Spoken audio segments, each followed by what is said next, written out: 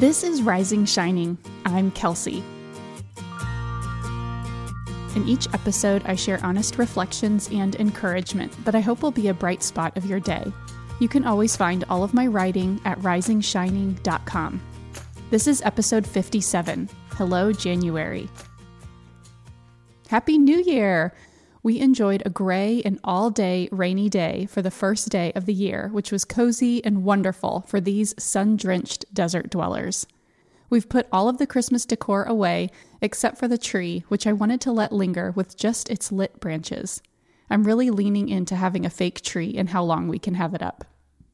Yesterday, on January 2nd, was when I felt New Year energy bubbling up.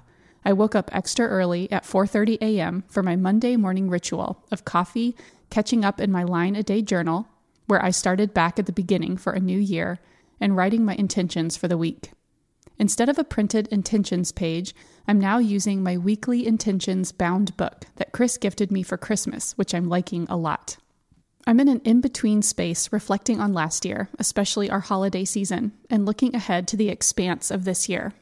I'm asking myself, what do I want more of? What do I want less of? Where do I want to lean in? Where do I want to opt out? What relationships do I want to deepen? And how do I want to feel at the end of 2023? I'm also thinking about the rhythm of our year and how to match that with my intentions. I have lots of energy and work time to match during the first few months of the year. In April, Chris is usually slammed with work, and quickly on its heels is the May end of school rush. The summer is a whole separate beast where routines feel so different and my work time is unpredictable, both of which are hard for me. And sometimes it can feel like it takes a while to get into the groove again after school starts.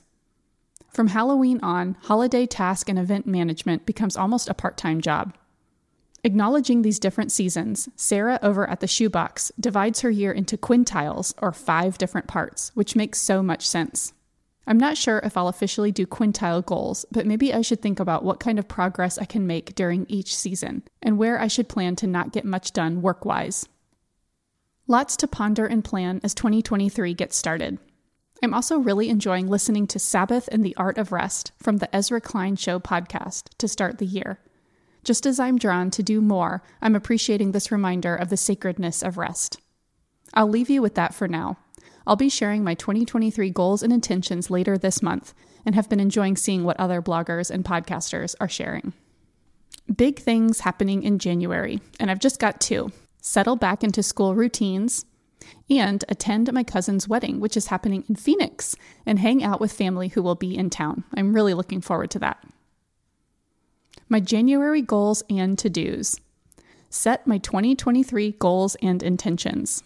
Next, podcast software update. This is a boring but tedious to-do item that I have been putting off and really need to do. Prep work for the Girl Next Door podcast website update. I am so excited that we will be having a new website designed, and by local listener Amanda. Catch up on taking photos of kiddo artwork.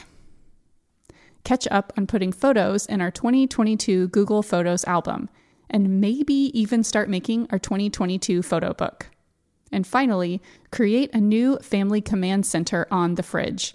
I'd like to DIY a weekly dry erase board like one I saw on the website Letterfolk. And I'll link to that in the post if you'd like to see. And at the end of the post, I have links to all of my previous January goals posts that you might enjoy. Happy January, friends!